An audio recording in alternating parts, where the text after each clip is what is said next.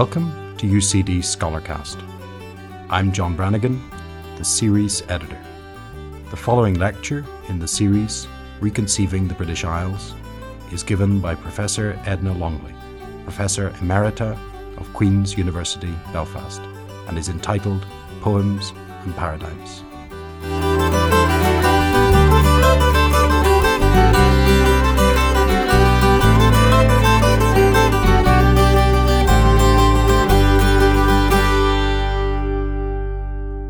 Historians have been reconceiving the British Isles for longer than literary critics. The names they give their reconceptions include Three Kingdoms history, Four Nations history, and Atlantic history. But increasingly, to adapt T.S. Eliot, in the room the critics come and go, talking of the archipelago. Talk of the archipelago received a boost from John Kerrigan's superb book, Archipelagic English, published 2 years ago.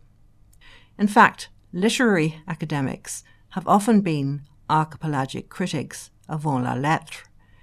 That is, they have approached texts from these islands and from the medieval to the modern period with due attention to what Kerrigan calls the expansive, multi-levelled, polycentric aspects of the literary and cultural field. I began talking of the archipelago myself when I found that my own field, modern poetry in English, made it impossible not to do so. Yet modern poetry can be peculiarly hard to prize away from the systems, both intellectual and institutional, established by nation-based literary studies. That also applies to how international or modernist as critical terms can simply mean American, and to how English poetry can take over. In fact, English poetry is rarely segregated on a national basis. There are no anthologies, for instance. But the seeming abdication is explained and outweighed by two factors. First, confusion between country and language. Second, as in other spheres, confusion of Britain with England. This paper will argue that archipelagic polycentrism is crucial to readings of modern Anglophone poetry. The fact that Anglo-American criticism suppresses nationality is no reason for Irish or Scottish criticism to overemphasize it. In fact, both the suppression and the overemphasis can mean that the archipelago punches below its collective aesthetic weight.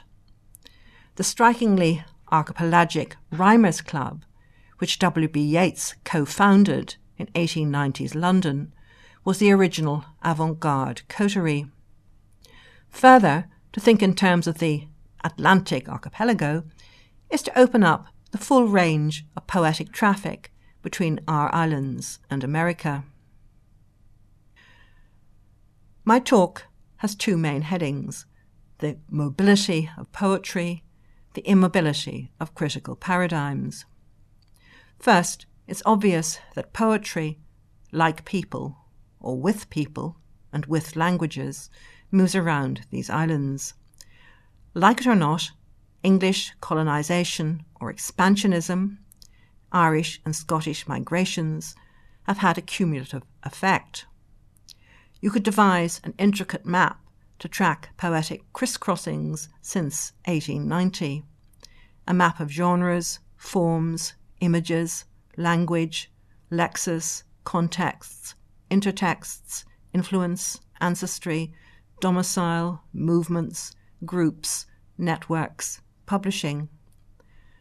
The map would pinpoint connections and disconnections, not always where we might expect to find them.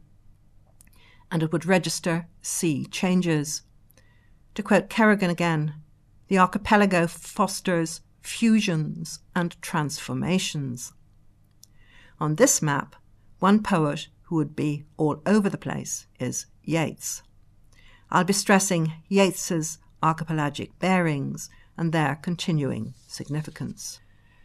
There's a naive literalness to the idea that poetry becomes more international, less insular, so to speak, if its author moves to Budapest or Boston. Meanwhile, actual or imagined or literary travel within these islands tends to be taken for granted. It lacks the categorical cachet of abroad or exile, perhaps indeed because it falls between home and abroad. These are actually suggestive poles, and the poetic charge between them ranges from defamiliarization to tension to conflict. Sea changes can be subversions. To return to the mystique of abroad, Alan Bennett once joked in the persona of a self-important expatriate writer, "Why did Joyce go to Paris? Or Brenda to Scunthorpe?" In fact, Irish and Scottish writers often went to London for reasons that national literary histories play down. One such, Louis MacNeice, ironically wondered whether his CV would look better if he had had a Berlin to say goodbye to. Hence the mock-heroic title of his own 1930s travel book, I Crossed the Minch being the channel between mainland Scotland and Skye, Lewis, Harris and North Uist. MacNeice's mock-heroics also insist that he has indeed made a journey. The Isles are not the mainland, neither are they homogeneous. Even Hugh MacDiarmid's nationalism faltered on the multiplicity of the Scottish islands. Similarly, MacNeice represents the islands as partly foreign, partly implicated in his own archipelagic baggage, Irish baggage, his English left-wing intellectual milieu, the Scottish dimensions of Ulster. Perhaps island poems, like MacNeice's The Hebrides, epitomise the need to talk of the archipelago. I'm now going to look at a few poems written between 1916 and 1977, which show their archipelagic coordinates on the surface, and I'll link those coordinates with underlying aesthetic dynamics. The locus of poetry itself is also at issue. I should stress that I'm only pulling out one or two strands from among the comparative possibilities which these and other poems present. The poems are all by poets who have variously suffered from critical failure to think in archipelagic terms. Yeats seen as not Irish enough, W.S. Graham as not Scottish enough, MacNeice seen as divided, neither Irish nor English, Philip Larkin seen as too English, Edward Thomas seen as English in ways that overlook his Welsh background and Irish influences. To quote another Thomas, Dylan, addressing a Scottish nationalist audience in Edinburgh, Dylan Thomas called himself a border case.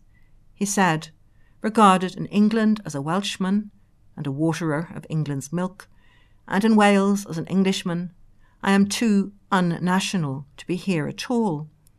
I should be living in a small private leper house in Hereford or Shropshire, 1 foot in Wales and my vowels in England.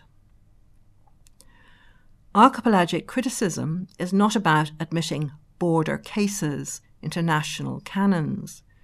It is about reconceiving the entire poetic landscape in terms that border cases show to be necessary.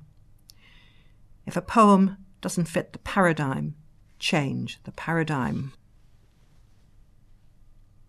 Yeats's Under Saturn and Larkin's The Importance of Elsewhere include the word home. Home is itself a mobile motif and usually a subnational one. The stress on local dwelling that characterises the poetry of our islands has proved paradoxically transferable, ever open to fusions and transformations.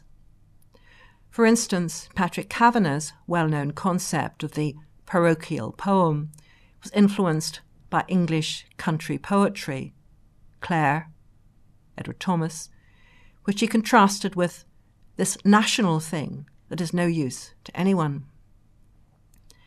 As a metaphysics of place, which now encompasses ecology, home has romantic roots in Wordsworth's construction of the Lake District, duly transplanted by Yeats to Sligo. Under Saturn was written when Yeats came over from Oxford to introduce his English wife to Sligo. Larkin's poem moves in the opposite direction. He wrote it soon after he returned to England after 5 years in Belfast.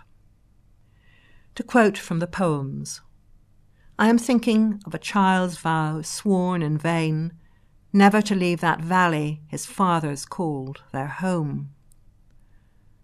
Lonely in Ireland, since it was not home, strangeness made sense.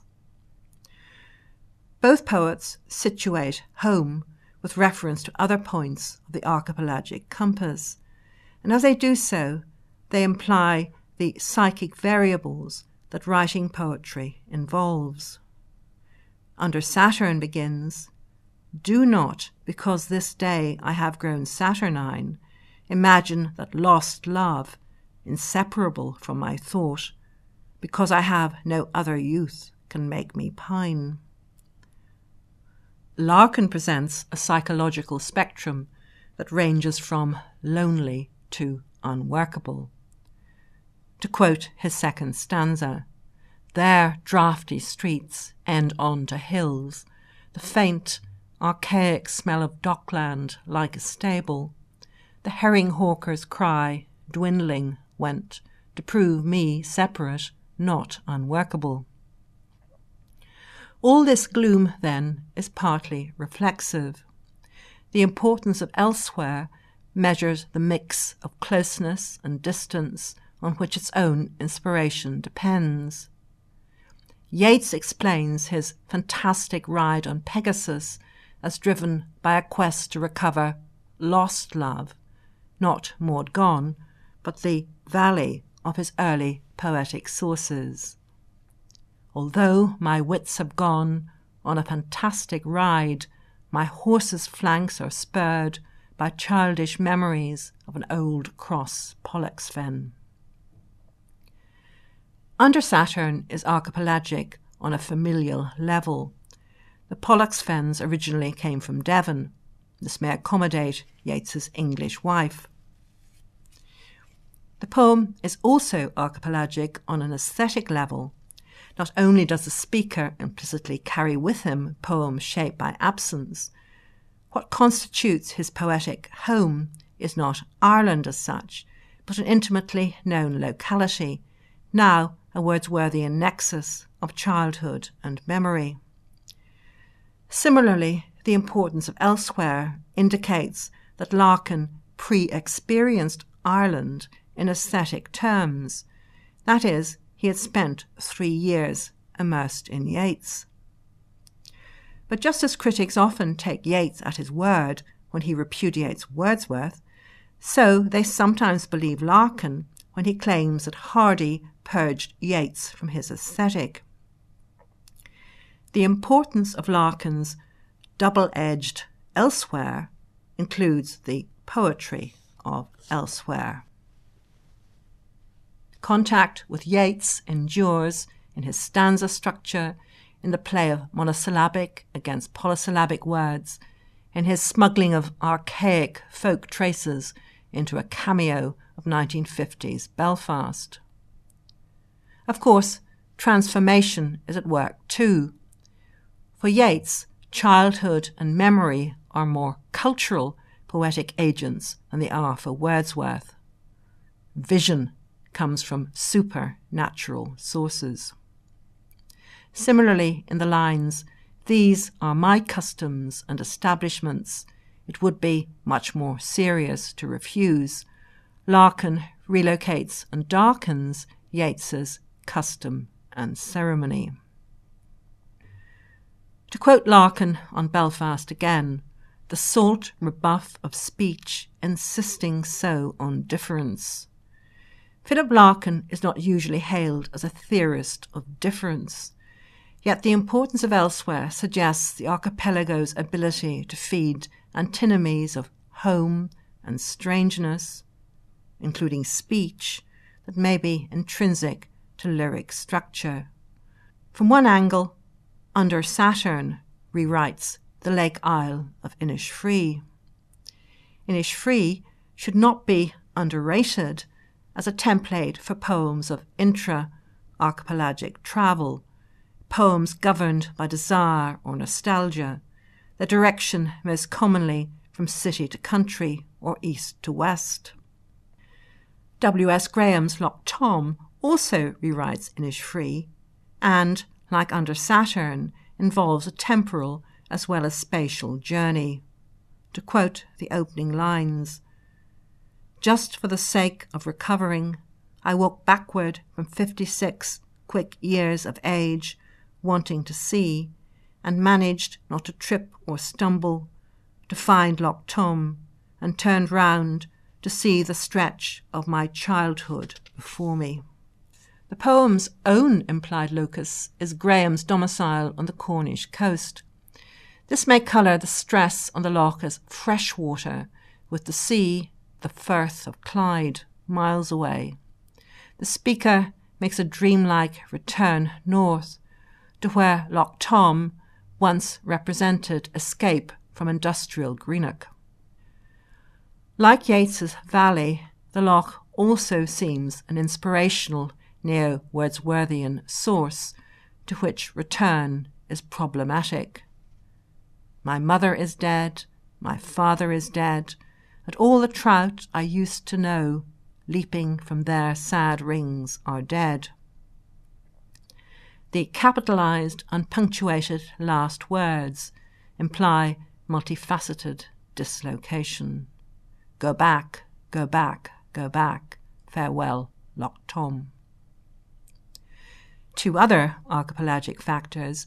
First, Graham's mother was Irish, hence perhaps my mammy's bramble jam scones, and other Irish allusions in his poetry. Second, he was influenced by Dylan Thomas in the 1950s as pan-archipelagic of force as Yeats, hence 56 quick years of age. Loch Tom might also be read as a dark counterpart to Dylan Thomas's Fern Hill. Edward Thomas's The Ash Grove is another poem about return and about poetry, but its core locus is neither named nor fixed. The speaker remembers the spatial and temporal interval he once came upon in a decayed ash grove. He connects it with other such groves by invoking a song of that title, itself elusive.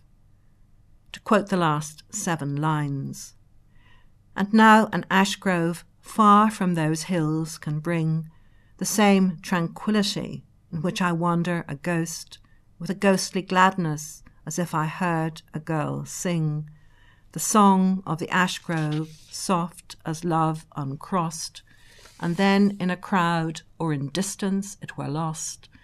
But the moment unveiled something unwilling to die, and I had what most I desired, without search or desert or cost." The ghostliness here seems associated first with what Thomas called his mainly Welsh ancestry, second with his terming himself one of those modern people who belong nowhere. Ash is native to the hills of South Wales. The Ash Grove is a Welsh harp melody set to various Welsh and English words, some of which the poem echoes. Its Welsh dimension concerns an occluded past, a half-dead grove, a hypothetically fallen house, an almost lost song. Yet all this somehow survived to enable the epiphany, the poem. Thomas's poetry can be read in archipelagic terms, not only because it elides boundaries between England and Wales, but also because his imagining of England draws on his reading of Welsh and Irish poetry, especially Yeats. The pervasive presence of folk song is one example. Another presence here is Wordsworth again, in the ratio between memory, tranquillity, and poetry. But the poem's English, Welsh, and possibly Irish coordinates, perhaps a touch of Celticism, are blended in a way that makes its tranquil space fragile. Carrick Revisited, written at the end of the Second World War, is Louis MacNeice's most explicitly archipelagic poem. It situates his Carrickfergus childhood, both geographically and historically, between Western Ireland, home of his fathers, and southern England, where he now lives. Public and family history interpenetrated.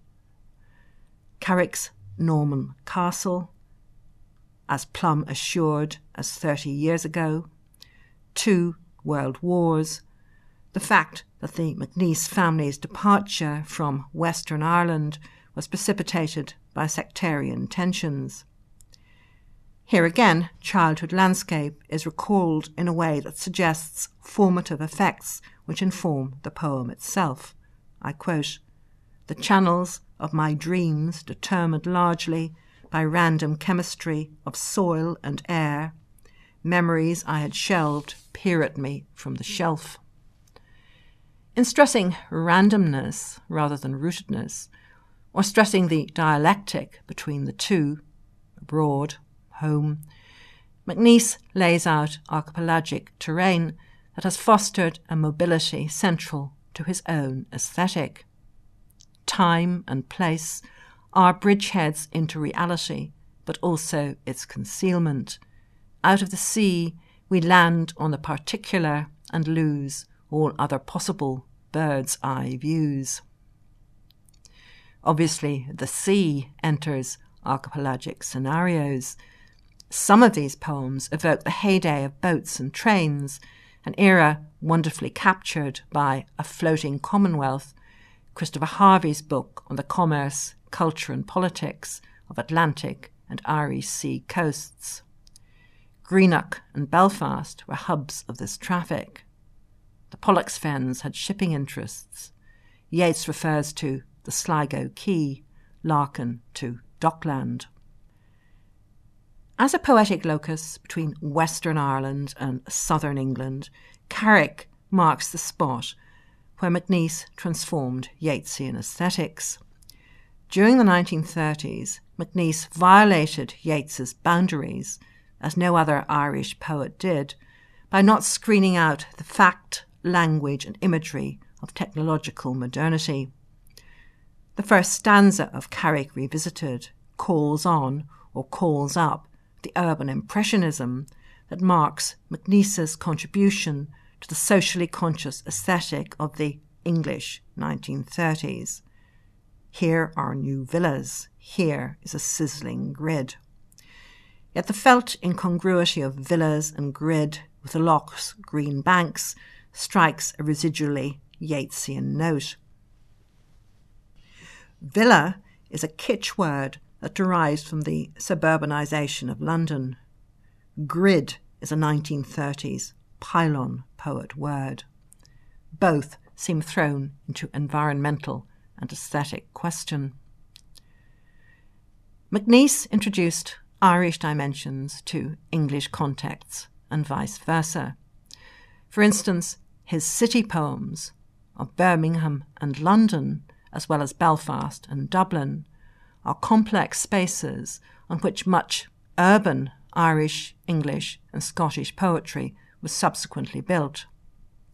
Similarly, MacNeice violated the neutrality of Irish poetry, with consequences for how later Irish poets mediate or invoke the Second World War, as in so-called Troubles poetry. In Carrick Revisited, the speaker was and is dumbfounded to find myself in a topographical frame. MacNeice and other poets have often been dumbfounded, in the sense of silenced or only partially heard, by the topographical frames that nation-based paradigms impose. I'm currently involved in a project entitled Modern Irish and Scottish Poetry, Relations and Comparisons. Poetry is both central and peripheral to Irish and Scottish literary studies. Central because both fields derive from the cultural nationalism of Yeats and MacDiarmid. Peripheral because, as these poets found in different ways, poetry does not always march with the nation. Further, excessive weight on Scottish or Irish before poetry can preempt literary critical readings. Yet, of course, such weighting reflects the struggle to assert a distinctive Irish literature or depose English ascendancy in British literature, the title of an early polemic by MacDiarmid, a struggle that has had to be renewed. During the mid-20th century, little was done in Indigenous Irish and Scottish criticism, either to theorise national canons or to contest Anglo-American ascendancy in modern literature. So when Irish and Scottish literary studies began to take off during the 1970s, as if making up for lost time, their broad tendency was nationalist. Critics were less keen to talk of the archipelago than kick away the Irish or Scottish props, sustaining English literature's illusion of its organic unity. This tendency was accentuated by the Northern Ireland Troubles from 1969 and by the lost referendum on Scottish devolution 1979. By the same token, the archipelagic paradigm might be construed as neo- or crypto-unionist, or as driven by the alliance between the Irish and UK governments that enabled the peace process. I would add that dialectics between unionist and nationalist criticism are an undernoted force in the history of the Archipelagic Literary Academy. In any case, Ray Ryan and Liam McIlvanney warn in their co-edited Ireland and Scotland, Culture and Society, 1700 to 2000, to advocate an Irish-Scottish context is to establish a political, and in some eyes a polemical, framework for debate. Within Irish studies, the Irish-Scottish comparison is viewed by some as unionism's answer to post-colonial studies. That is so because it appears to reconnect the Republic with the UK, to pivot on Ulster, not necessarily the case, nor ipso facto a bad thing, and to position Northern Ireland partly out with this island. That is, as a zone where Ireland and Scotland interpenetrate. In contrast, from the angle of Scottish literary studies, an Irish-Scottish framework looks more like nationalism's answer to English ascendancy in British literature. Meanwhile, most studies of modern poetry and most literary histories remain nation-based. For example, the recent multi-volume Cambridge History of Irish Literature and Edinburgh History of Scottish Literature largely inhabit parallel universes, yet they are unconscious twins. The editors of both stress inclusiveness, linguistic multiplicity, plural identities. So far, so good, you might think. But both inclusiveness and identity politics can leave border cases stranded, while neither advance literary critical argument. To conceive modern poetry in archipelagic terms is, I believe, to advance aesthetic and critical thinking. But it's not a question of either or. The archipelagic paradigm complements, rather than usurps, nation-based studies. It helps to identify the appropriate contexts of explanation and interpretation, local, national, archipelagic, international, in particular cases. The paradigm exposes internal disconnections and transnational connections. It gives the adjective colonial a much-needed rest, and it can replace a priori assumptions with readings that elicit what is truly distinctive in national or literary terms.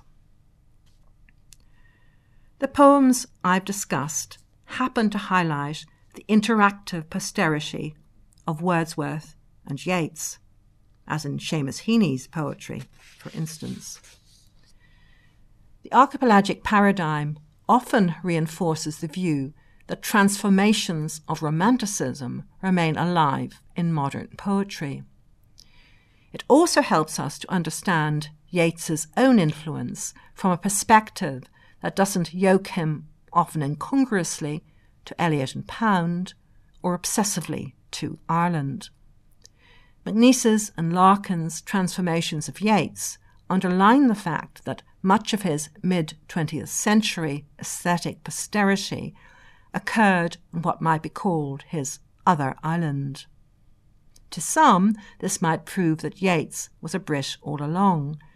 To others, it might suggest that Irish nationalist ideology prevented certain Irish poets, and such critics as there were, from engaging with his mature poetry, as did MacNeice and Auden in the 1930s, or Larkin, Ted Hughes and Geoffrey Hill in the 1950s.